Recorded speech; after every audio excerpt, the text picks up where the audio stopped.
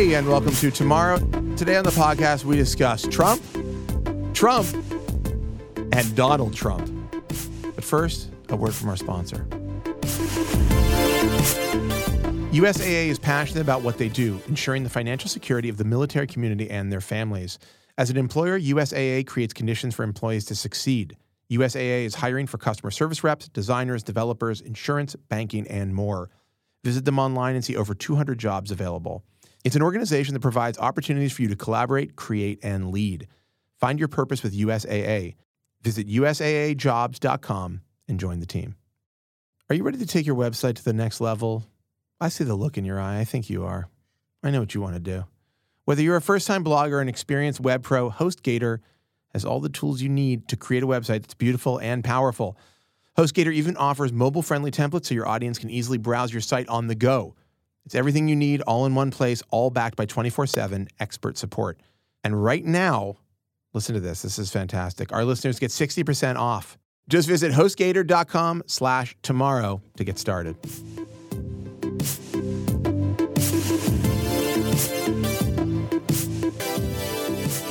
My guest today is an extremely accomplished writer at The Atlantic, formerly of BuzzFeed. I'm, of course, talking about the man who's responsible for Donald Trump's presidency, McKay Coppins. McKay, thank you for being here. Thank you for that introduction. I'm sorry, let me explain that to people who don't know what I mean. And we were just talking about this before we started, so we should just get into it. You may be, in some way, partially responsible for Donald Trump. For Donald Trump being president of the United States of America. Can you talk at all about Can you talk at all about how that came to be and how you feel about it? Yes. The Atlantic, I've discovered, has just hired me to tell this story as like an atonement for my sins, like in front of multiple crowds. You're like, oh, what a great job offer. They're like, just to be clear, we just want you to talk about how you made Donald Trump president. So early 2014, 3 years ago, I was at BuzzFeed and I pitched Trump's aides, one of his aides, on the idea of doing an interview with him. And this is this is the post-birther thing, right? Mm-hmm. Trump had done the whole birther thing in 2012. Yeah. And then he had endorsed Mitt Romney. And so he had kind of been in the political space, but by that point, he would everyone was sick of him, the Republican Party was kind of sick of him, Democrats, even the political. Can't imagine that. Well, but it's crazy because he was irrelevant at the time. And so when I pitched this idea to my editors at BuzzFeed, they were kind of really that's so boring, a Trump interview. So I had arranged to interview him on the flight from New Hampshire. He's speaking in New Hampshire, flight from New Hampshire back to New York. And then right before I got on the plane with him, I was going to, fly with him. Yeah. Right before we got on the plane, we found out there was a blizzard in Manhattan. And his pilot didn't know if they could land. And so Trump was like, let's just fly to Palm Beach instead. And one of his aides was like, well, we have this reporter here. And he was like, take him along. Let's bring him. Wow. So I spent 2 days at his, at Mar-a-Lago at his house. His compound. Yes, his estate. Where he's currently vacationing right now. Yes, where he is right now. I know it well. After a healthy 2 weeks of president around. He needs to kick his feet up. His hand is exhausted from signing all those executive orders. I'm sure he is very tired, actually. Well, yeah. He's tweeting at all hours. He doesn't sleep. All right, so you fly down to Mar-a-Lago. Yeah. And you're hanging out with Donald Trump for 2 days. Yeah, and it's just obviously a bizarre experience. The place was empty. It was him, me, a staff, and that was it. Mm-hmm. And and a couple aides. Uh-huh. So I spent 2 days. I interviewed him a bunch. I just we had lunch together. We just whatever. So then I went back and I wrote this profile. So you thought? Sorry, I hate to interrupt, but I just want to understand. No. You thought you were going to get him for a couple of hours on a plane? 45 minutes. 45 minutes on a plane. 45-minute interview. That's what I said. And then it's there's a blizzard in New York, so he's like, we're going to go to Mar-a-Lago, bring this guy, and then you're this weird guest, in this Citizen Kane situation. He's totally. Alone in a mansion. in his huge Xanadu. Yeah, he's you guys are at the table where you're on one end and 25 feet away. He's on the other end. Yeah, right. But so then you're you're in a room at Mar-a-Lago. Is this correct? Yeah. You're not in a hotel. You're not like a Red Roof Inn down the street or something. I'm staying at his house. You're in a room at Mar-a-Lago, and he's like, he wakes up. He's like, we're gonna have brunch on the veranda. Come down, and you're just hanging out. Well, and it was weird because I didn't have a suitcase or anything, obviously, because I was just, so it's just me in like a wool suit. It's like 80 degrees. I'm like wandering around. He didn't give you like Trump shirts or anything? No, he tried to. He was like, let's open up the store. We'll get you a bunch of clothes. But I was like, this is every young Republican's dream. I know. Well, I'm trying to like maintain some kind of like journalistic division, right? Sure. And he like didn't. I kept being like, well, just send me an invoice and I'll have BuzzFeed will pay for it. And he was like, oh, come on, please, it's on me. It's on anyway. So no. As long as the story is good. Okay, so you're hanging out with the Donald, with President, not soon to be future President of the United States, Donald Trump. You get an intimate look into his world in Mar-a-Lago. And so what happened? What happened during this time? Well, so I mean, he had like a bunch of Trumpian weird things. Like at one point, like right when we got to Mar-a-Lago, he like leaned in really close, like out of nowhere. He goes, "There's a lot of good-looking women here." Oh, he said that? Yeah. How is his breath? Is Donald Trump the kind of guy who has decent breath? Yeah, actually, he did. Really? And the other weird thing. He loves Tic Tacs. That's true. He's famously. Right. I guess I should know the answer to that question. Famous fan of Tic Tacs. He's like, I always keep Tic Tacs. He actually says that, doesn't he? He actually talks about having Tic Tacs on hand. So I don't know why I even asked. Okay. Yeah, this is like a famous thing about Donald Trump. He leaned in. He said, "There's a lot of beautiful women down here." And then he wandered away. Well, the other weird thing about this was that he was blowing off his wedding anniversary. His wife was back in New York. He blew off the wedding anniversary to come down to Mar-a-Lago. With me. It's so good. I mean, hearing you talk about it, I'm like, it all just puts everything about Trump into a different light. Like, you're like, here's the thing about Trump that I think all the time, and now you'll tell us about it, but my guess is in person, Trump is very charismatic. My guess is that like when you're talking to him, even if he's saying insane shit, he comes off as like a very captivating person. Like, because think about like this is the thing I always try to explain to people. I'm like, in this current context, he's like president, and he's very, like that. He's not like president. He is. No, but I'm saying it's terrifying, right? Like his behavior as president of the United States and the way he talks. But when he's just like a normal dude who seemed at the time like fairly irrelevant to politics and like a million miles away from ever becoming anything important. Yeah. Like it was just kind of like, oh, it's like this crazy kind of racist guy. Yeah. But he was like, cracking jokes and telling stories. Sure. Like trying to give me free stuff. Trying to get you in like, I love the idea. In my mind now, at least, I'm picturing you wearing like a pink Mar-a-Lago shirt, a Mar-a-Lago fleece. There's like Ivanka Trump. Yeah, there's like some kind of like, he's like, oh, but you got to go to dinner's. It's got to wear a tie to dinner tonight. And you have like a Donald Trump tie and one of his oversized blazers or whatever. But anyhow, no, but the thing that I actually took away from it was this was Trump in winter. Like this was like he was like depressed and sad and like. It was almost like a tragic figure because he like wanted so desperately for me to like take him seriously as a political figure. Yeah. And at the time there just was no reason for me to do that. Right. And so he kept trying, different tacks to like get me interested in his political views. And the only thing I wanted to talk to him about is why he kept using politics and the potential for running for president as like a publicity stunt because he'd been doing this for 25 years, right? All the way back. The first time he said he might run for president was the year The Art of the Deal came out. And it was like a way to sell, like 1987. Yeah, wow. It was the year I was born. Yeah. That's crazy. So I was 10.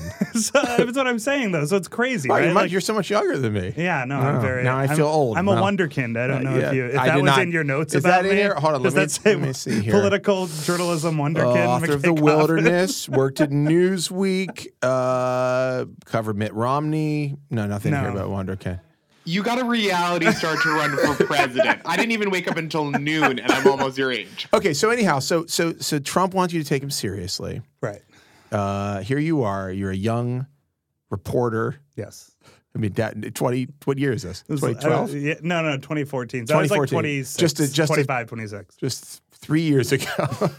And so what happened? What was the exchange that you believe led to? Well, so what happened is that I went home and wrote this like 6,000 word piece about my like journeys with Donald Trump. Yeah. And the whole thesis of the piece, which he has never let me forget, was that he was never going to run for president. Like that this was a sham, right? He had been doing this forever. The headline was 36 hours on the fake campaign trail with Donald Trump. And like I like poked fun at his aesthetic and the way that his Mar-a-Lago was like decorated, whatever. How is it understated? Yeah, very tasteful. Very. One thing I know about Trump is he likes subtlety. Subtlety is one word to describe his aesthetic is subtlety. Subtle, yeah. No, so I wrote this, and so we published it, and he freaked out, and like, oh, how unusual! Trump freaked out about something the press said about him. But the thing is, it was before, and no one was writing about him at this point, or no one in political journalism, right? Right. So like, I think he was especially mad because whatever. So he spent like weeks tweeting about me at all hours. Do you think he felt personally hurt because he had invited you? So I found out later that was part of it, but that he felt like he had been so generous in inviting me down, but he was especially wounded by the way I had poked fun at his at Mar-a-Lago because he was like, "I brought you down here and you make fun of my house," But the thing is, makes me feel bad. I mean, it was a tragic thing. For him. No, this is the thing. So I went back. Can you imagine feeling bad for Donald Trump? But I actually feel there's something in me that I do. Oh, I mean, I don't. I mean, he's horrible, but I feel it's like sad, like he's a sad character. Well, this has created my whole take on Donald Trump now. What? Which is that Ryan's so bad. He's a Nazi with a child's view of the world who tried to bribe journalists. I agree, but it's just something very pathetic about it. No, that's the patheticness, yeah, right? It's pathetic. It's not sad. Like I don't feel bad for him. No, a lost puppy is pathetic. This is a feral puppy that bit you and wants to bite your kid. Puppies, their teeth are barely in. They don't, your kid would be fine. Your kid would be fine. Don't a couple of small about puncture wounds and. Trust me, I've been bit by a puppy. Okay, anyhow. So, but this is the thing. So I was anyway. He freaked out about it. What I'm told later, because last year I went back right before the Republican convention, I wrote a whole thing revisiting this episode, and I reported it out. And I talked to one of his advisors who helped him launch his campaign. And this advisor said that when Trump was kind of on the fence about whether he really wanted to run or not, one of the things that they would say to convince him to run was, think about how bad McKay Coppins will look. And Trump would say, oh, that's true. Like that was in the pro column for running. And then, but the thing is, it's all accidental because it's not like you were like, come on, Donald, do it. Obviously in my case, but I'm saying even in his, what I'm told from his advisors is that when he initially launched his campaign, the plan was he launched it in June, right, of 2015. Sure. And the plan was to saturate the media for the summer because there's famously kind of a huge news hole in the summer. And then he would drop out by October in time to re-up his Celebrity Apprentice contract. He was going to use this all as kind of a bargaining tool with NBC. So this was this stated plan that his advisors knew. You're telling me that the specific stated plan agreed upon by Donald Trump was to run until the fall and then drop out. Presumably, he wouldn't be doing that well. He would be doing okay. Or he'd be doing okay. Or they had one of the advisors literally listed out the excuses he would have for dropping out that would save face for him. Can you give me a couple? They were, they would say that his presence in the race has influenced the rest of the Republican field. They've adopted his ideas, and now he feels free to return to the private sector, which is his real passion. Sure. They had literally talking points ready for when he was going to drop out. Wow, this is and then there's an alternate history somewhere. It was if he wants to right now, he could go right ahead and say that we would all humor him. But it's true. I think at this point he really has influenced the Republican Party. Yeah, I think now he has. I think he's left his mark on everybody. Anyhow, okay, so he was going to drop out in October, and then for the first thing that happened is in that very first speech he gave, he ad-libbed this thing that wasn't in his speech. The rapist about speech. the rapist coming across the border, the Mexican rapist. Yeah. And so immediately within 3 days, NBC had canceled their contract with him, facing huge organized boycotts. Yeah. So oh wow. So he was all of a sudden well, that plan's out the window, I guess. He's like, I won't be able to return to The Apprentice. I might as well become president. I might plan B, I'll become leader of the free world. This is here's the thing about it. I know this is true. I know it in my heart. I can tell in my heart because everybody's I talk to people. Actually, we have a writer here. I have debates with him all the time. He's like, this is a plan. They're taking over. It's a coup. It's this and that. I'm like, There's no plan. These guys are not. If there were a plan, you wouldn't even know. It would be done. Right. Like they're it seems that so. He's just stumbling into everything. And this is the thing. I mean, there are evil geniuses in his White House, right? There are people like Steve Bannon who like they do plot and scheme, and they have like grand ideological visions. Trump is not that person. Trump stumbled backwards into the White House. But even Steve Bannon, like I know Steve Bannon's very evil and maniacal and scheming, but Steve Bannon's not like a career politician who understands the mechanisms of government. No, that's like true. Our government is very complicated. Well, as we've seen already for 2.5 weeks. I think it's like you could write a really badass sounding document, but executing the document is a completely different story. Okay, so I mean, this is, by the way, a fascinating. I mean, just hearing it from you, what a strange. I mean, you couldn't have known, obviously, any of this. I mean, this is the thing. So all through the the primaries. Like there was this running joke among like media people that were like, "Oh, this is your fault," and there's like a blame McKay hashtag and stuff. But like it was all jokes. And then when he won the nomination, and then like the jokes became less and less funny, and like started to become people more. Were like actually they were angry. like kind of accusatory. Right. They were like, "This is your fault." Well, let it be. I think it should be a lesson to all of us to take people. Take them seriously. Take people no matter seriously. how ridiculous their estates are. Well, this is the thing about Trump, though, and to go back to the tragedy of Donald Trump is that like the whole thing of like people not taking him seriously and sneering at him and laughing at him is like his whole life story. He was born in Queens. If people who aren't from New York don't like understand this, but in the 50, he was growing up in the 50s, 40s, 50s, 60s. Can't tell at all. It's not apparent. Like growing up in Queens, he was rich, but like Queens was not like a fashionable place to live. And he tells stories. He told me a story about like looking across the East River at Manhattan and like kind of like burning with resentment for like all the insiders there who like wouldn't accept him. And like his whole life has kind of been defined by wanting to be part of various in crowds and constantly being rejected and sneered at. This Oliver Stone movie is going to be fucking incredible. It has a cinematic quality to it. No, it's definitely right? like it's Shakespearean for sure. So you're saying if he had gotten into art school, we may not be having well, he went to Wharton. And here's a little fun nugget. Candace Bergen, who would go on to play Murphy Brown. Yeah. She went to school at the same time at UPenn. He asked her out on a date. She was like homecoming queen. She was like he asked her out on a date and she turned him down and then like told everyone about it and it humiliated him. Oh, wow. And I always think, I'm like, Candace Bergen.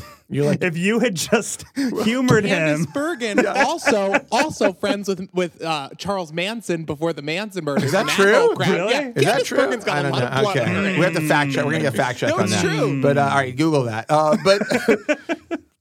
But that's so. Actually, now you're like, well, if you really want to blame somebody, well, this is my thing. You're like, people start typing the hashtag blame McKay. I'm gonna respond. Hashtag blame Candace This is Bergen. Candace Bergen's fault. If you want to get specific, I like the idea that. Well, I think of the Michael Jackson song where he talks about looking out across the river at Manhattan. And I just think of I'm like transposing Donald Trump into that scene, and it's very like. It's possible he just Human nature. Human nature stole is the that song. from Michael Jackson. He's like, I look out across the river at the Big Apple. I want to take a bite, and you're like, I know that sounds familiar to me. I was like, man, that's kind of poetic, but really, it doesn't. Yeah, that's familiar. So, but now look, but we're living in reality. We're here in reality. Donald Trump, the tragic figure of Donald Trump. He now is the president of the United States. He is in charge of our military. He's in charge of the lawmaking bodies of this country. He has what seems like an endless amount of power. I mean, I feel like we've seen the flimsiness of the actual office at play here because not the flimsiness in that it is flimsy, but that like we thought there were all these like, well, of course, people talked about, well, this is a big government. There's checks and balances. Well, we've seen it's more that, the guardrails of like the democracy are maybe not as strong as we thought. Right? Well, they're not. I mean, that's the thing. But the idea that Trump even is president at all is staggering to me. And I'm just curious. Like, so you've been covering this nonstop. You're writing about it. You're thinking about it. Yeah. First off, is it surprising? Like legitimately surprising that he's president? Yes. For you. Yes. For me, Okay. yes. Yes. Second, is this how bad, as a political writer, as a man who has thought about this and studied it, how bad is this for America? Like, to me, it seems. I remember very vividly the Bush years. I mean, I was a grown person during Bush, right? And it seemed like the end of the world. And some days it seemed like the end of the world. Some days it was like, I can't believe he's getting away with this. I can't believe his cronies are getting away with this. I couldn't believe that he got elected. It was like this huge debate over the votes and it got shut down by his friends, but I don't have any other parallel. Like, there's no comparison that I understand. But this seems way worse, doesn't it? This is definitely worse. This is I mean, look. Shit. Here's the thing. Here's the thing. Like, so one thing that I had very kept me up at night the last couple days. Did you see this thing? I mean, this judge in Seattle stopped the so-called Judge Romar. I mean, there might be a judge. George W. Bush appointee. I put judge in quotes when I talk about them. Yeah, no, I mean, it's all relative, yeah, right? Yeah. He stopped the implementation temporarily of the travel ban. And Trump went off on this thing. Yeah, called him a so-called judge. He went off on a Twitter rant, basically. The president. I mean, it's like you have to keep reminding yourself how insane this is. President went off on a Twitter rant about this guy all day. But the one tweet that I actually try to make a point, because I'm covering this stuff and I'm writing about it. I try to make a point not to overreact to every provocation. Right. Because a lot of it is just noise, right? Like the Twitter feud attacking Meryl Streep. Yeah. That's obviously. It's just the president blowing off steam. It's unseemly. It's bad, but also we have to pick and choose what we're going to be mad and outraged about, right? Yeah, definitely. But this, I think literally this is the worst thing that he's done since he's been elected. He said, if something he said, because of this judge, bad people are pouring into our country. That's not true, by the way. Yeah. But and if something happens, blame this judge and the court system. Yeah. I mean, there's no other way than to interpret that as an authoritarian. Right. That is Trump's authoritarian tendencies being manifested. And I mean, I guess the super generous interpretation of that is that he's personally worried about a terrorist attack and is trying to he has anxiety about it. The reality, I think, is that he's laying the groundwork to undermine the judiciary and to take advantage of some future terrorist attack. Right, which is troubling, to say the least. It's scary. But it's bad. But to me, some kind of Reichstag fire. Yeah, but to me, the idea seems. The way you just said it, the latter version is an incredibly well thought out scheme to make a move. Yeah, which doesn't, or maybe not. I mean, I don't know. Well, that's what I'm saying. Him freaking out on Twitter doesn't actually mean that he has a design, right? That's what I'm saying. That's why I think there is the first. He's in his bathrobe. He's alone. He's in his bathrobe. He couldn't find the lights or whatever. Just tweeting. He's just tweeting. He's just tweeting, man. No, but I think So, but this is the thing. I think that there's a danger of overestimating Trump. I also think there's a danger of underestimating him. It's not like he needs to have an elaborate, drawn out, evil plan for this stuff. The one thing Trump has always had is extremely good media instincts, right? He has very good instincts for how to manipulate the news cycle in the way that he wants it to go. And I think that clearly, and I think that this just goes back to his media instincts. He's thinking a couple steps ahead, which is if there is a terrorist attack, a lone wolf terrorist attack, which frankly is probably, I mean, hopefully not, but will probably happen. It's going to happen in the U.S., most likely at some point in his presidency in the next 4 years. Sure. He's thinking, how do I make sure that this doesn't reflect badly on me and that I can find someone else to blame? But it happened before it happened during the campaign. I mean, there were lone wolf terrorist attacks and he used them, but what's, to me, it doesn't seem like they made much of an impression. I mean, I remember thinking like San Bernardino, I remember thinking when this happened, I'm like, oh God. No, San Bernardino did though in the primaries. Here, the people forget Trump at that. This is early December, I think, when the San Bernardino shooting happened. Yeah, maybe I don't remember. Someone Ryan will check it out. Early 2015. Let's just say December 2015. Sure. Right around that time, Ben Carson had pulled ahead in the polls in Iowa, and he had kind of plateaued. Trump had in the polls, and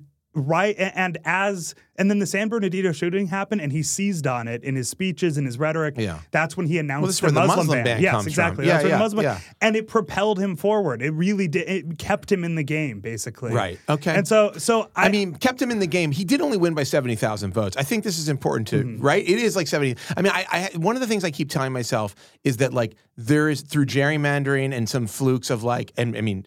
Some deficits in Hillary Clinton's campaigning and some just like random shit that happened and his celebrity, like 70,000 votes squeaked through here and there and like he became president. Right. But it wasn't like this overwhelming mandate for Donald Trump to become. No. I mean, he lost the popular vote by 3 million votes. Right, I mean, that's right. like, that says something. And I think, it's probably an argument to be made that like the Republicans have been just moving lines a little bit here and there for so long that helped considerably in some of these. Well, but not in the state. But I mean, it helped them keep the House, right? Right. The Republicans' majority in the House is largely protected because of the gerrymandered districts that they've done. Right. But he won states, right? He won electoral. He won the electoral college. That's right. But there's no debating that by very few votes. Like by very few. But Pennsylvania, Michigan, Wisconsin, won these very narrow. So we should take a quick break. Okay. And then we'll be back with more of this very enlightening conversation.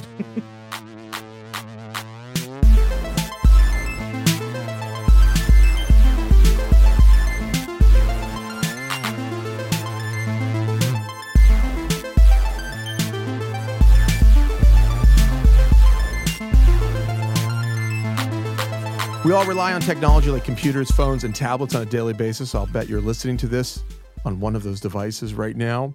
But unfortunately, all that screen time can put a strain on your eyes and lead to headaches, blurred vision, and increased sensitivity to light. Thankfully, Crizal no-glare lenses protect your eyes from the glare of digital screens, as well as the harmful effects of blue-violet light, helping to safeguard your eyes from potential damage. They can protect your eyes from harmful UV light by providing 25 times more UV protection than going without eyewear. Crizal lenses give you the clearest vision possible by offering resistance to scratches and smudges, and that means no more fingerprints after taking your glasses on or off, or damage from cleaning your lenses on your shirt, which is a very dangerous and inadvisable thing to do. And because Crizal lenses reduce distracting glare, your friends and family can actually see your eyes, not just your glasses. Look better, feel better, and most importantly, be prepared for whatever comes your way with clear vision. Go to Crizal.com to learn more. That's CRIZAL.com and start living life in the clear. If you're running an e-commerce business, Whiplash is your virtual warehouse. Just send your products to a Whiplash facility so that when orders come in, Whiplash packs and ships them just like you would, with care and heart, but faster and cheaper. Leave the logistical hassle of order fulfillment to them and save money on shipping costs while doing so. Your holiday sales shouldn't be stressful. Next time, get Whiplash. They have facilities in Detroit, San Francisco, Los Angeles, and London. And listeners to this podcast can get a $100 credit when signing up at getwhiplash.com/tomorrow.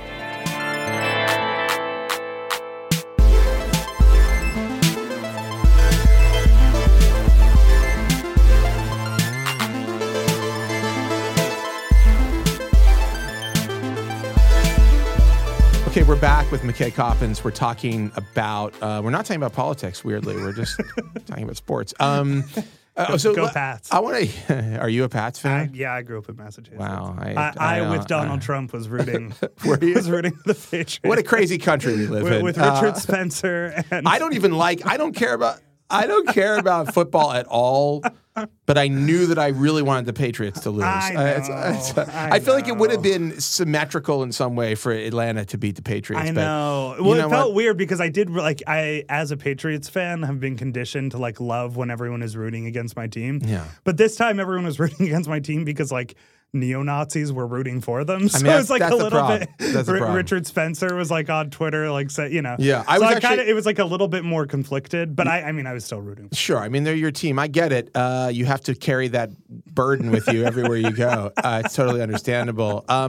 It's funny. I mean, Richard Spencer. I saw his tweet, which is like, here's why the Pats are great, like the whitest quarterback. And I was just like, I tweeted something about it, but I do feel like, to me, it seems like he must be physically uncomfortable feeling the way he feels all the time. Like, it actually looks like, to me, being this lame must be like I mean, literally. I think he must feel a way that's very bad. I mean, now I sound sympathetic towards him, but like, I don't feel any sympathy for him, except I do think it's like, can he not see how distant he is from reality. Like, it's just not. And from empathy and from being a good person. Yeah, it's just like, what's the point? Like, what would your country, like, here's the one thing I think, sorry, not to rant, but I think, like, what do you want? Like, a bunch of white people here? It would be so fucking boring. Like, America would be so boring with just white people.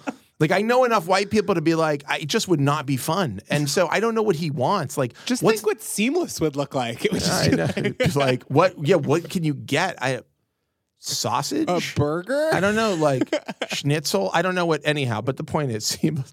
That's actually a really good idea for a pop-up website, which is like post-racial cleansing Seamless, which is like there's one restaurant. So let's talk about, we were talking about Trump. It seems like Trump is highly impeachable.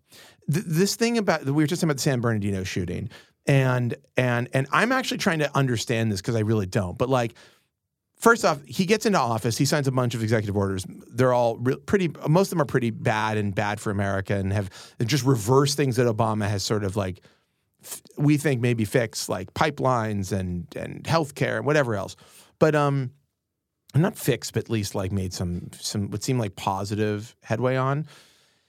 But then there's this like executive order. It's this immigration ban. The immigration ban cites 9/11. This is the thing to me that's most striking is that 9/11 happened 16 years ago. Mm-hmm. And so the first thing he does is he cites a terrorist attack that happened almost 2 decades ago, which is ancient fucking history. I mean, to me, it's like, I mean, if you were a kid then, now it's like just like really, really ancient history. To me, it's ancient history. We haven't had a terrorist attack like that, not even close. In America. Now we could have one tomorrow. Who knows? Because anything is possible. But we've had some lone wolf shootings here. We've had, my guess is, I haven't seen these numbers or I've seen them in passing, more white guys who are angry with a gun shooting people than we've had Muslims with a gun shooting people. I don't know the stats. Maybe you do. But he suddenly makes this a huge issue about immigration and about Muslims or refugees, people from Syria, people from Sudan, people from, all these countries. But he did, so this is the thing. People are like, this is unconstitutional. People see it as a religion-focused ban, not a ban focused on safety based on like the normal strata of options that you would, but it's like, we need to give preference to Christians, something he said, right? And Muslims need to be banned is also something he said verbatim and made a statement about and has on his website. Right. So here's my question. In the legal realm of America, and maybe you know this, maybe you don't, is that stuff applicable? Is it, can we say like the president's asking for something unconstitutional? Are you saying are these reasons he could be impeached? Well, let's take it out of the impeachment question for a second. I want to talk about that, but like, just when we talk about whether this ban sticks or not, can a lawyer effectively argue that the statements that he made speak to this ban? They will. They'll try to make that argument. This is going to go to the Supreme Court, obviously. To the Supreme Court. Yes. The one missing a member. Right. The 8-member Supreme Court where this could end up a tie. Right. And if it is a tie, by the way, it means that it stands. This executive order stands. Right. That's what happens. Right. So yeah, they'll argue that the intent of this was to discriminate against Muslim immigrants. And as evidence, they'll cite his campaign speeches where he said, I'm going to discriminate against Muslim immigrants. And Rudy like Giuliani, you have this clip of Rudy Giuliani, which is like almost so perfect. You couldn't write it into a script if you wanted to, where he's like, Trump came to me and said, I want to ban Muslims. How do I do it legally? Yeah. Which is Right. Which is would be illegal for the president to ask, correct? I mean, at least unconstitutional for the president to ask. So So I think the two issues that they're going to have to prove, the people who are arguing against this, the lawyers who are in court arguing against it, one is they're going to have to argue that the states who are suing over this have standing to sue. And that's an open question. It's not clear whether, for example, the state of Washington or the state of Minnesota, who are suing the federal government over this, actually have the standing to do it. Why would or wouldn't they have? Well, so they argue that because it affects the people in their state, that's what that they have standing. It does like some material harm to because we have Muslims in our state, we have refugees and immigrants, whatever. Right. But there's a lot of court precedent, legal precedent that says the states don't have the standing to sue over executive orders of this kind. The president does have a lot of latitude when it comes to immigration policy. Right. The second question is equal. And you could have much smarter legal minds talk about this. I'm planning on getting them. You're just the setup. But yeah, no, this is the cliff notes here. Are immigrants people who are not citizens of the United States? Are they protected under the equal rights protections of the Constitution? Right. That's the other question. Yeah. So those will be. How does that one seem to you? I think yes. I think that if an immigration system set up by the federal government is designed to discriminate against people of a certain religion, that's clearly unconstitutional. Now, they're going to argue, though, that it's not about religion. They're going to say, we didn't say all Muslims couldn't come here. We said people from these 7 countries couldn't come here. Right. And there is precedent for the federal government restricting immigration according to nationality. Right. Right. Is there a difference between the fact that some of the people that he's banning are immigrants and some are refugees? Well, legally? actually, the biggest problem with the executive order was that it included current green card holders. Right. It included people who had already been through the vetting system, been allowed into the country legally, given a green card, which means they had permanent resident status. They went on vacation and then they weren't allowed back into the country, which is insane. And actually, you've already seen leaks coming out of the Trump administration where high-level cabinet officials are appalled that it even happened and they weren't consulted. Right. His Secretary of State, his Secretary of Defense, neither of them were even consulted on the details of this executive order. Right. So we'll see what happens. I think that it's unlikely that in its current form this executive order is going to stand. But I've had a hard time making predictions like that because we're in such uncharted territory every day now. Right. It's you don't really, it doesn't seem like the, we were saying before, those guardrails that you expect to be in place that would go oh, well, this seems insane. Why are we doing this? Well, there's a mechanism within the government that will make sure that this doesn't happen. Well, and so far, I will say the sign of hope is that as of now, a federal judge ruled that this was, unconstitutional, and as of now, the Homeland Security agency is not enforcing it. Right. The Department of Homeland Security has stopped enforcing it. Right. That is the way that this government is supposed to work. Right. A judge made a ruling. It's not clear that that'll keep happening. Right. If you have Trump out there saying blame the judge, blame the court system. Right. What if he decides not to follow the next? But people in the government. Well, that is the question. So people in the government. It seems to me and I actually want to talk about this because I want to talk about these leaks and I want to talk about where that's coming from and what it means. But it does seem to me that people in the government, by and large, and I think, and maybe you will agree and disagree with this, even Republicans who are outwardly supporting Trump, they can't. Do you think they possibly see that Trump as their lifeline, or is this is he a bigger problem than he's worth at some point? Republicans in Congress. Yeah. Anybody who would support Donald Trump at this moment, we're 2 weeks in, so you would imagine there's some goodwill. They're well, okay, you screwed up a few things. They're trying to give him the benefit of the doubt. Right, but at some point, isn't this catastrophic if it keeps going in this way for Republicans? If Steve Bannon calls the shots and Donald Trump's calling the shots and they can kind of do whatever they want and say whatever they want, then an establishment Republican there's no safe ground for them to stand on, right? The Republicans I'm talking to on the Hill are privately, when they're not on the record, they're already exhausted and we're 2.5 weeks in. The one quote I saw in, I think it was the Washington Post or somewhere else, was that they're tired of the chaos, right? Yeah. They don't want the reason that Paul Ryan and all these people are going along with Trump right now is because this is the first time in a very long time, in decades, that the Republicans have controlled the presidency and both chambers of Congress, right? So they see this as a once-in-a-lifetime shot at passing all their legislation, right? Reform, budget cuts and entitlement, changing the entitlement programs and tax cuts and rewriting the tax code and all these fiscal issues that Paul Ryan cares so deeply about. Right. Like, he's like, all right, this is going to be my one shot. We're going to try to go along with Trump, try to stay on his nice side, and get him to just like rubber stamp all the stuff that we're writing. But won't the reaction to this be very meaningful from the left? I mean, aren't we already starting to see like a kind of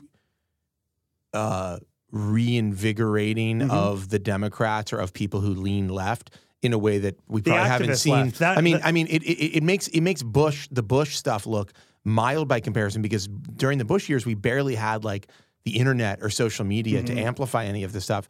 I mean, I look at the Women's March or all these protests that happened immediately as the ban took place, as the ban went into effect, and that's not normal for America. I mean, we don't see spontaneous protests in multiple cities, including places in the South, including places on the West and East Coast. This is a different climate, right? Yes. I think the rise in activism we've seen in just the first 2 weeks is a testament to how invigorated the left is. I think that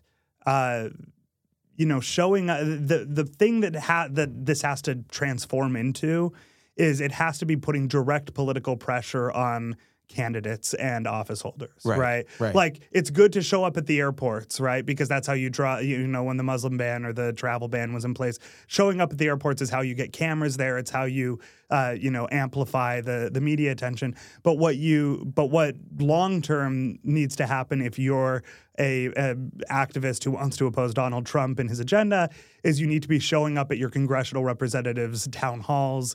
You need to be calling your congressional offices. You need to be putting political pressure on people running for office, right?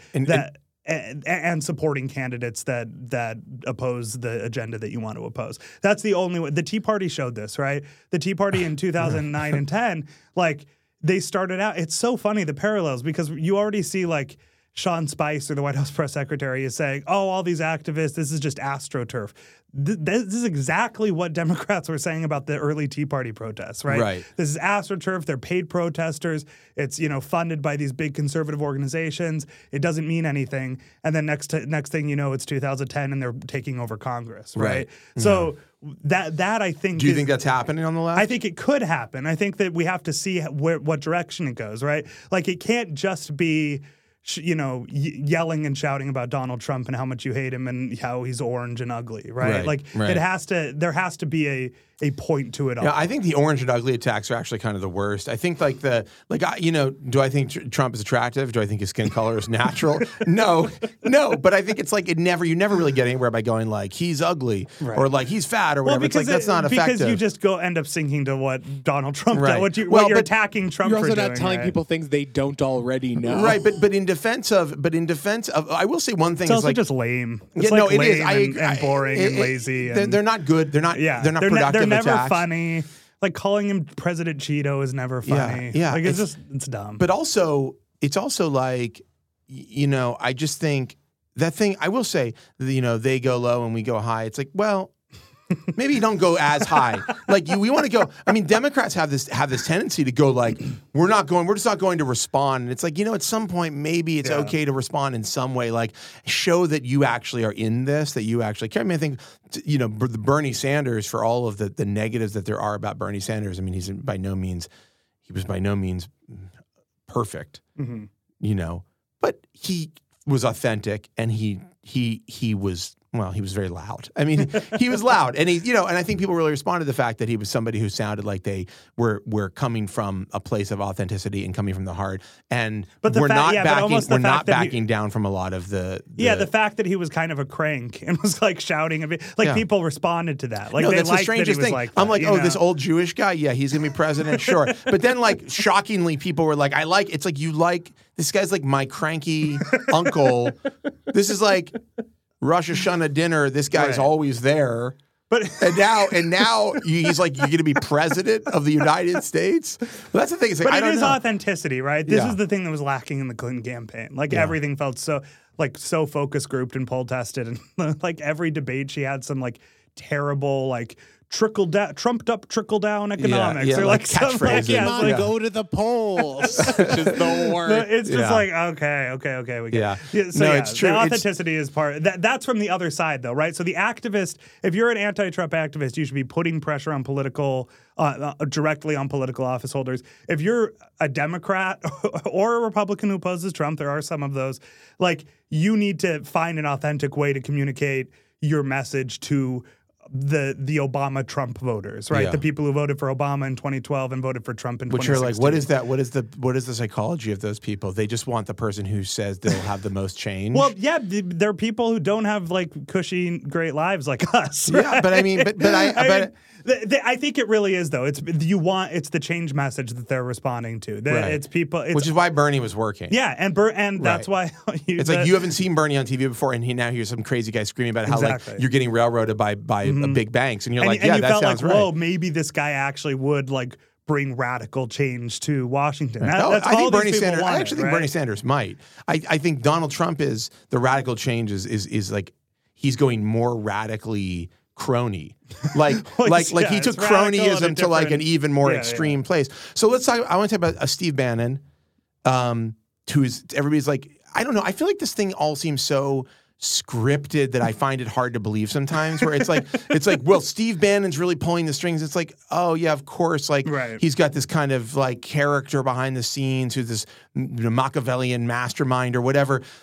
And Trump, and this thing about, Trump was upset because Sean Spicer was played on SNL by a woman. Yeah. I read all this stuff and some of it is hard to like. I'm like, come on, is this really? It just seems so. It feels too perfect. It's just so obvious. It's something that a 14-year-old boy would be upset about. Like, why did they have Sean be a woman? That's so offensive. It's like, why? Who cares? Like, how could he possibly care? Yeah. But then I think like it must be true because everything else that you think is too impossible to believe seems real too.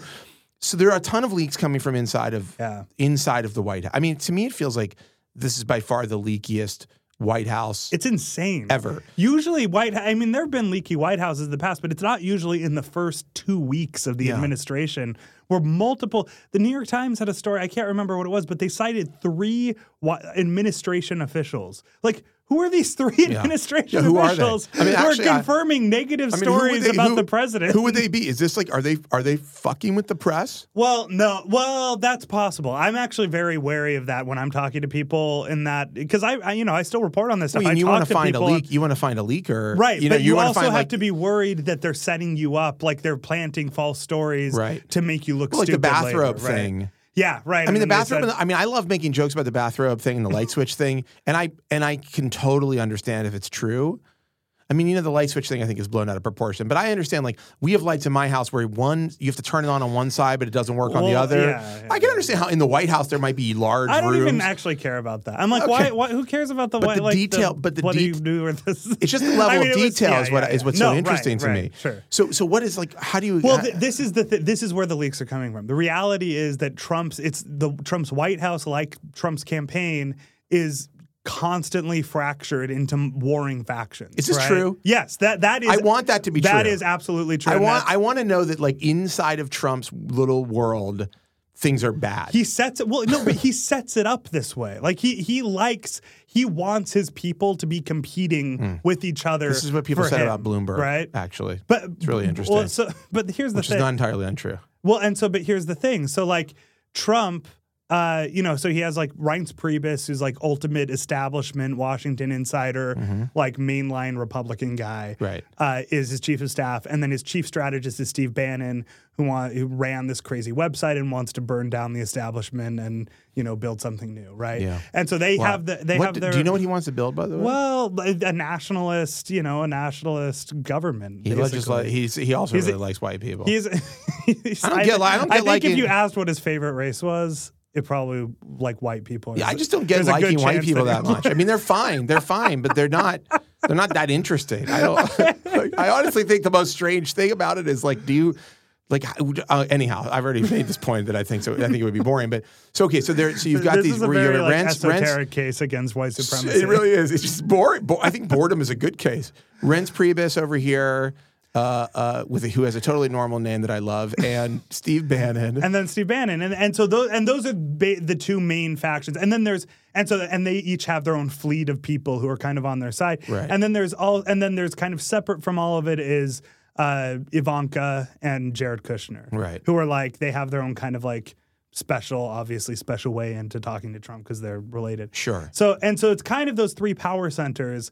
And a lot of the leaks you saw during the campaign was just the different power centers trying to undermine each other or make the other side look bad, right. or fire a shot across the bow. Right. Or the other thing is that Trump is uniquely somebody who like puts a lot of stock in what he sees on cable television, and so. And what he reads in the New York Times and the New York Post, which are his two favorite newspapers.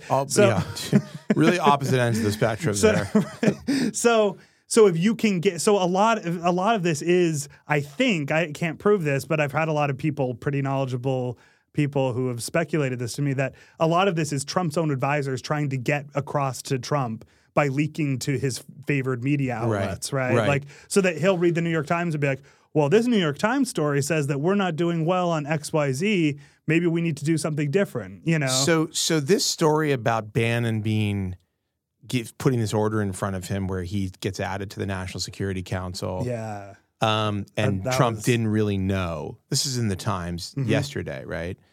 How real could that possibly be?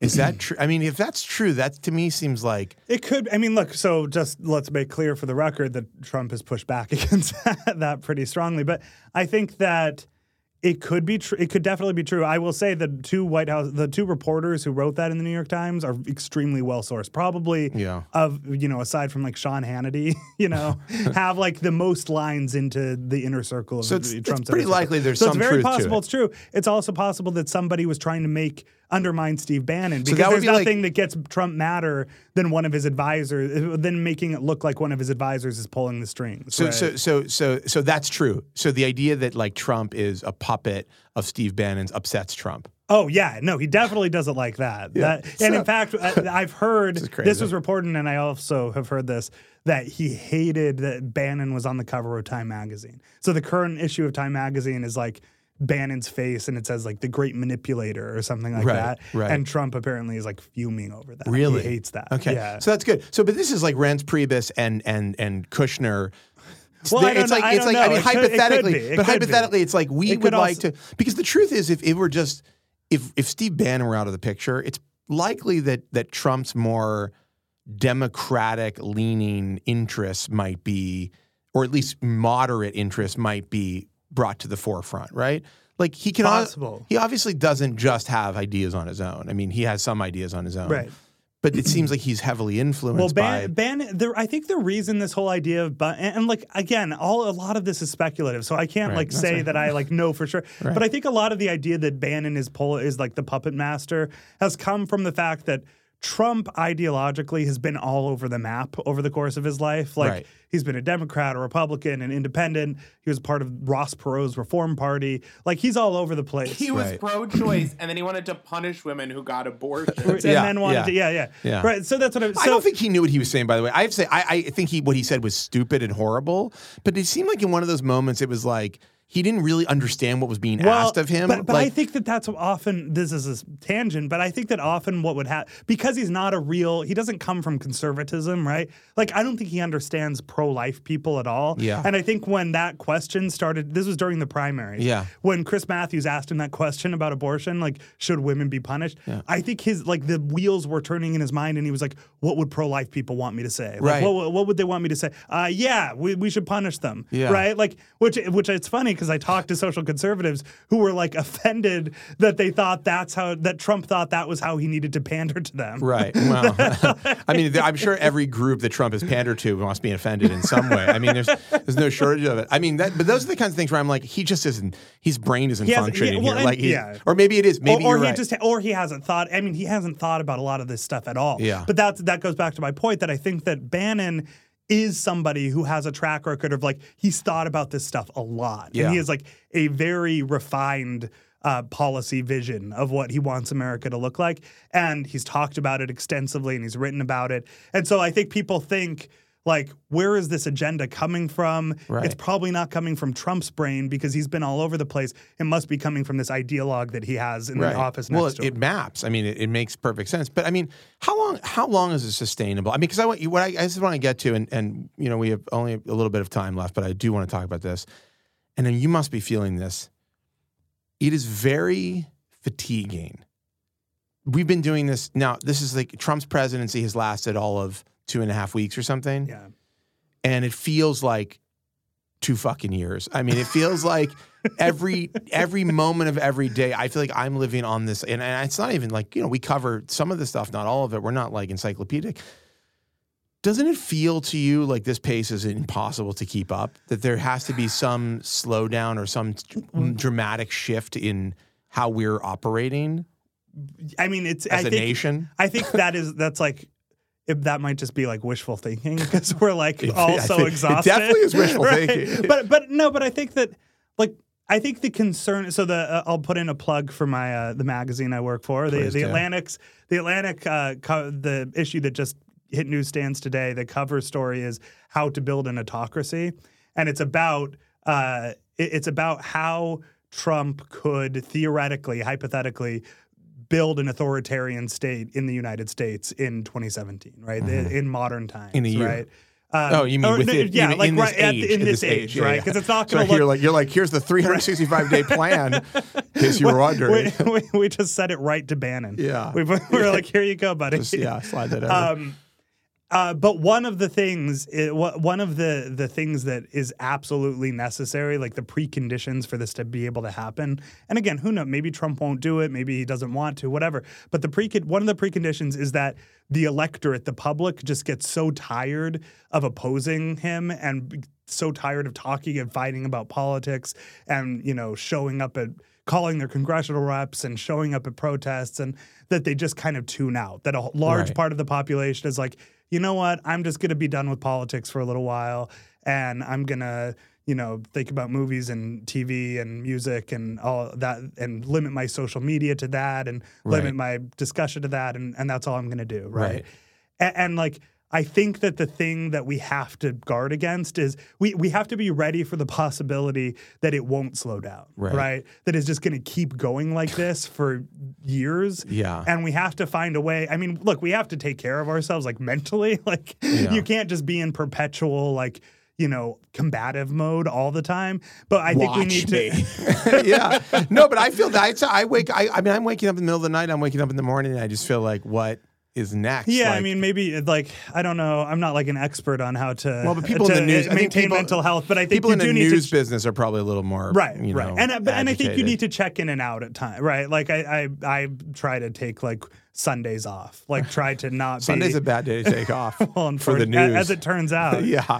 But I think that we need to find a way to continue to be vigilant and be ready for that possibility that it just keeps going. The Bannon-Priebus war just keeps going. And, yeah. I mean, to me, maybe there'll be the thing is, Trump went through 3 campaign managers during his campaign. Like, you know, Bannon or Priebus could be out next week, and there'll be someone new, and then a whole new set of rivalries. And like, you just, you know, like, I think there's going to be a lot of chaos. If this ban gets knocked back in a more permanent way, or in a way that's like I mean, my assumption would be they're like, in the form that it exists, it's not going to fly. Mm-hmm. Find another form.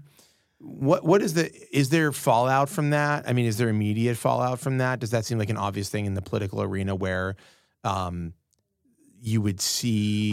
I think what it would do is probably embolden Trump's opposition, right? The people who are opposing him would see a victory, right? They'd have something like and even though that, if the Supreme Court knocks it down, that's not directly related to how many, activists showed up at JFK. Right. But I think that they'll be able to see he is stoppable, right? Like it is possible to have tangible results here. I think that would be the most likely effect. Right. Like, I mean, it seems to me like even this, I mean, the conservatives on the Supreme Court have to look at Trump through a lens that is not that generous. I think that I have, maybe I'm being naive here, but I have hope in the judiciary at least as a way to keep presidential power in check in the next 4 years, because I don't think that like conservatives on the Supreme Court feel any fealty to Donald Trump. Right. Like I think that they're more worried about.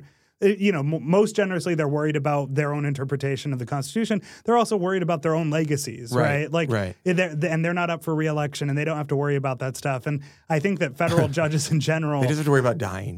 Right, exactly. That's the only thing they have to worry about. So, as long as Trump doesn't actually find some way to permanently undermine the judiciary, I feel some hope that that'll keep him in check. But we have a pretty highly complex judiciary and legal system in this country. It's not like you can just dismantle it overnight. Right. I mean, the Supreme Court is the Supreme Court. That doesn't change. You can't alter these bodies, right? Mm-hmm. You can't just go like, well, actually, the Supreme Court's not going to be as important here. Well, the fear is that the Supreme Court rules on something and Trump decides to ignore it and just and tells his administration to do what he wants. Okay, so then what they have no enforcement arm. Well, but what is that? Then you're in a constitutional crisis. Right. And that rises to like military, right? Well, yeah, because the problem is, and this is Andrew Jackson, actually Trump's hero. Okay, Andrew Jackson was president what year? 19th century. Okay. So when Andrew Jackson, he's the president that Trump most compares himself to. He was a populist figure. Yeah. So, the Trail of Tears. Yeah. So the Trail of Tears, though, is an example where the Supreme Court ruled on displacing Native Americans. They said that it was not constitutional, and then the state went ahead and did it anyway. And depending on historians' interpretations, Andrew Jackson either just looked the other way or actively supported their right to do that. But in either case, the problem is that the Supreme Court doesn't have an enforcement arm. The Supreme Court can't send their military in to enforce what they just ruled. Yeah. The whole thing depends on a basic measure of good faith, where you just assume that if the Supreme Court decides something, the president's going to go along with it. So is there no recourse? What's the recourse? The recourse would be that you hope that there are enough people in the military and in the federal government, in the deep state, right? People who are just federal employees or bureaucrats that would not follow an order from the president that defies the Supreme Court, right? Do those people exist in your mind? Oh yeah, there are definitely people like that. But I mean, we're real in patriots. Yes, I think, and they're conservatives and liberals. I think that there are real people who care about the country more than they care about Donald Trump. Right. I will say, but we're in very hypothetical territory here. We're hoping we're like 3 stages away, but we're not that far. But we're not as far as we were like 2 years ago. Yeah, sure, fine. Or 10 years ago or whatever. Like most likely, yeah. So hopefully we never get to the constitutional crisis stage. But if we get there, I mean, it's crazy that we're at the point where like the Washington Post is running like explainers that are like, what happens in a constitutional crisis? Like that's now happening. It is crazy. I mean, I don't know. I mean, to me, it feels like, I said this on election night. I was like, I think this is like Donald Trump winning is the end of America as we know it. I mean, I really do. And I have to say, the fact that we're sitting here talking about any possible scenario where we have to like figure out what happens in 2017 if Donald Trump, if the president defies the Supreme Court and maybe the military gets involved, maybe there are deep state figures that get involved. Like, we are talking about a plot of a fucking movie. I mean, we're not talking about the United States of America where, we're arguing over gay marriage, right? We're arguing over something much more fundamental to the existence of this country, which is like, who is in control here? Yeah. And I don't know. I feel like that's very disturbing. Am I crazy to think that? No, it's like therapy. Actually, I just brought you in for therapy. I just need somebody to tell me. Am I here to just like validate? Just tell me that my concerns are real. It's, you know, you're entitled to your feelings. No, I think that I think you're right to be concerned. But again, like the weird thing about this is that it's not like journalists. I feel like political journalists are so programmed to like not take sides and like, well, let me just give you the analysis. Like, to me, this isn't a partisan issue at all. It's not like a conservative, liberal, Republican, Democrat thing. This is like and there are a lot of real debates in that world, right? But this is more about, you know, small L liberalism versus illiberalism, right? This is about like, do we believe in the fundamental ideals of like of American of American liberal democracy, right? And hopefully, like, I still am hoping that, you know, Trump is not interested fundamentally in turning America into an authoritarian state. Like, I think that you don't have to urgently be, you know, stocking up ammo, ready for that, you know, preparing for that. I hope not. I also feel like this is a different age. I mean, talking about the Trail of Tears and Andrew Jackson, I mean, we are, I mean, I don't think we have a, I think there's a populace that's like, there's a part of this country that's on the brink of feeling more strongly than protests, you know, and I think that's where I get like, I think there's a lot of people in this country. There was a poll several years ago that found that I'm not going to get it exactly right, but a considerable portion of conservatives, I think self-identified Tea Partiers, believed that it was likely that there would be an armed uprising in their lifetime. Well, they've made it so. I mean, they've made it more possible than anybody. I mean, we just have these like wildly polarized sides that seem unnecessarily. Like, I feel like we're unnecessarily polarized. Like the immigrant ban, the Muslim ban, whatever you want to call it. It doesn't seem necessary. We have vetting processes. We have not had like a rash. I would understand if Donald Trump came into power. And we should wrap after this, but I mean, we could talk for hours, I'm sure. But if Donald Trump came into power with a wave of major attacks, coordinated major attacks, I would go, okay, we really have a problem. We have to do something about it. Terrorism is not going away. Like, that's a problem forever. It will never. It's like the one thing you can count on is that someone's going to find a way to act against people in a small or big way, whether it's coordinated or not, right? You can have a lone wolf attack. You can have a lone gunman. You can have a group of people coordinating something. But like, if we had a wave of terrorism that was really pointed, now globally that's happened, but globally there's always been terrorism. Right. So it just feels like for no reason we're having this debate right now. The only reason is to prove that Trump will do what he said he was going to do on the campaign trail, to give Steve Bannon a feather in his cap. Like, I don't know what the reasons are. I really don't understand the motivation.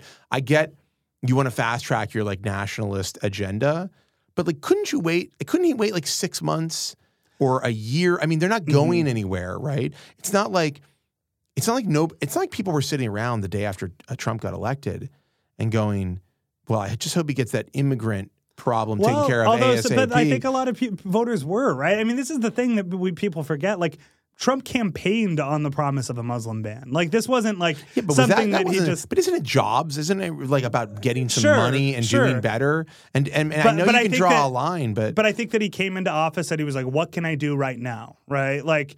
And people drew up a list of executive orders and he started signing them, right? It wasn't like he couldn't like force Ford into sign some executive order about. Feel like racism and those like personal grievances are so tied together where people are like, well, if we stop the immigrants, I'll get my job.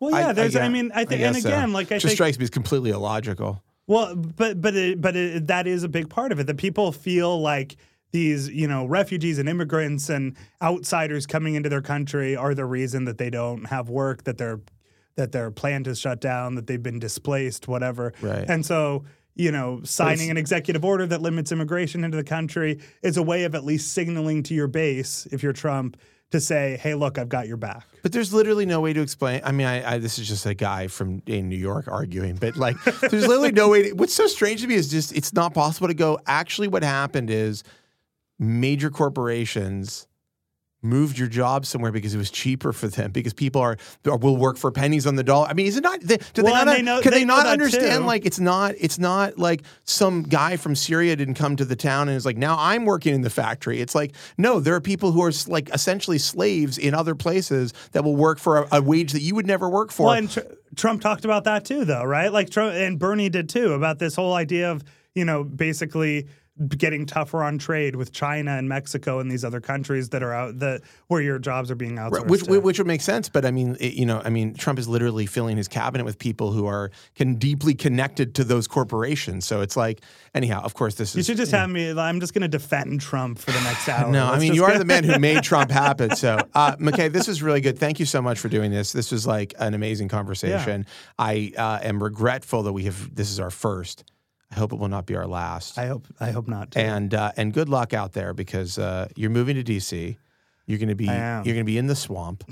You're going to be up to your neck in the swamp, and just be careful, because it seems very treacherous. It's a treacherous time in the swamp. And we can look for the Atlantic. Just keep your eyes peeled. I'll be writing for the magazine. And you've got a book I should mention. I mentioned it already, but The Wilderness. I'm going to read the subtitle. Oh man, it's so long. Deep inside the Republican Party's combative, contentious, chaotic quest, very alliterative there, to take back the White House, which I assume has a lot of backdrop for what's happening. Yeah, it profiles all these. So go and buy it. It's been published by, I don't know who it doesn't say who it's published by. Little Brown, tremendous publisher. Anyhow, McKay, thanks again. Yeah, thank you.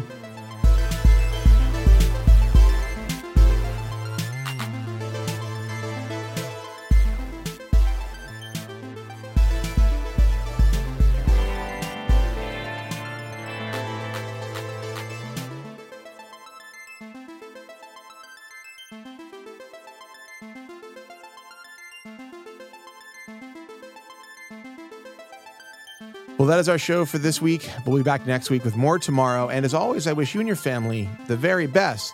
Though, not unlike Trump, your family has also been spurned by Candace Bergen, and they're feeling pretty bad right now.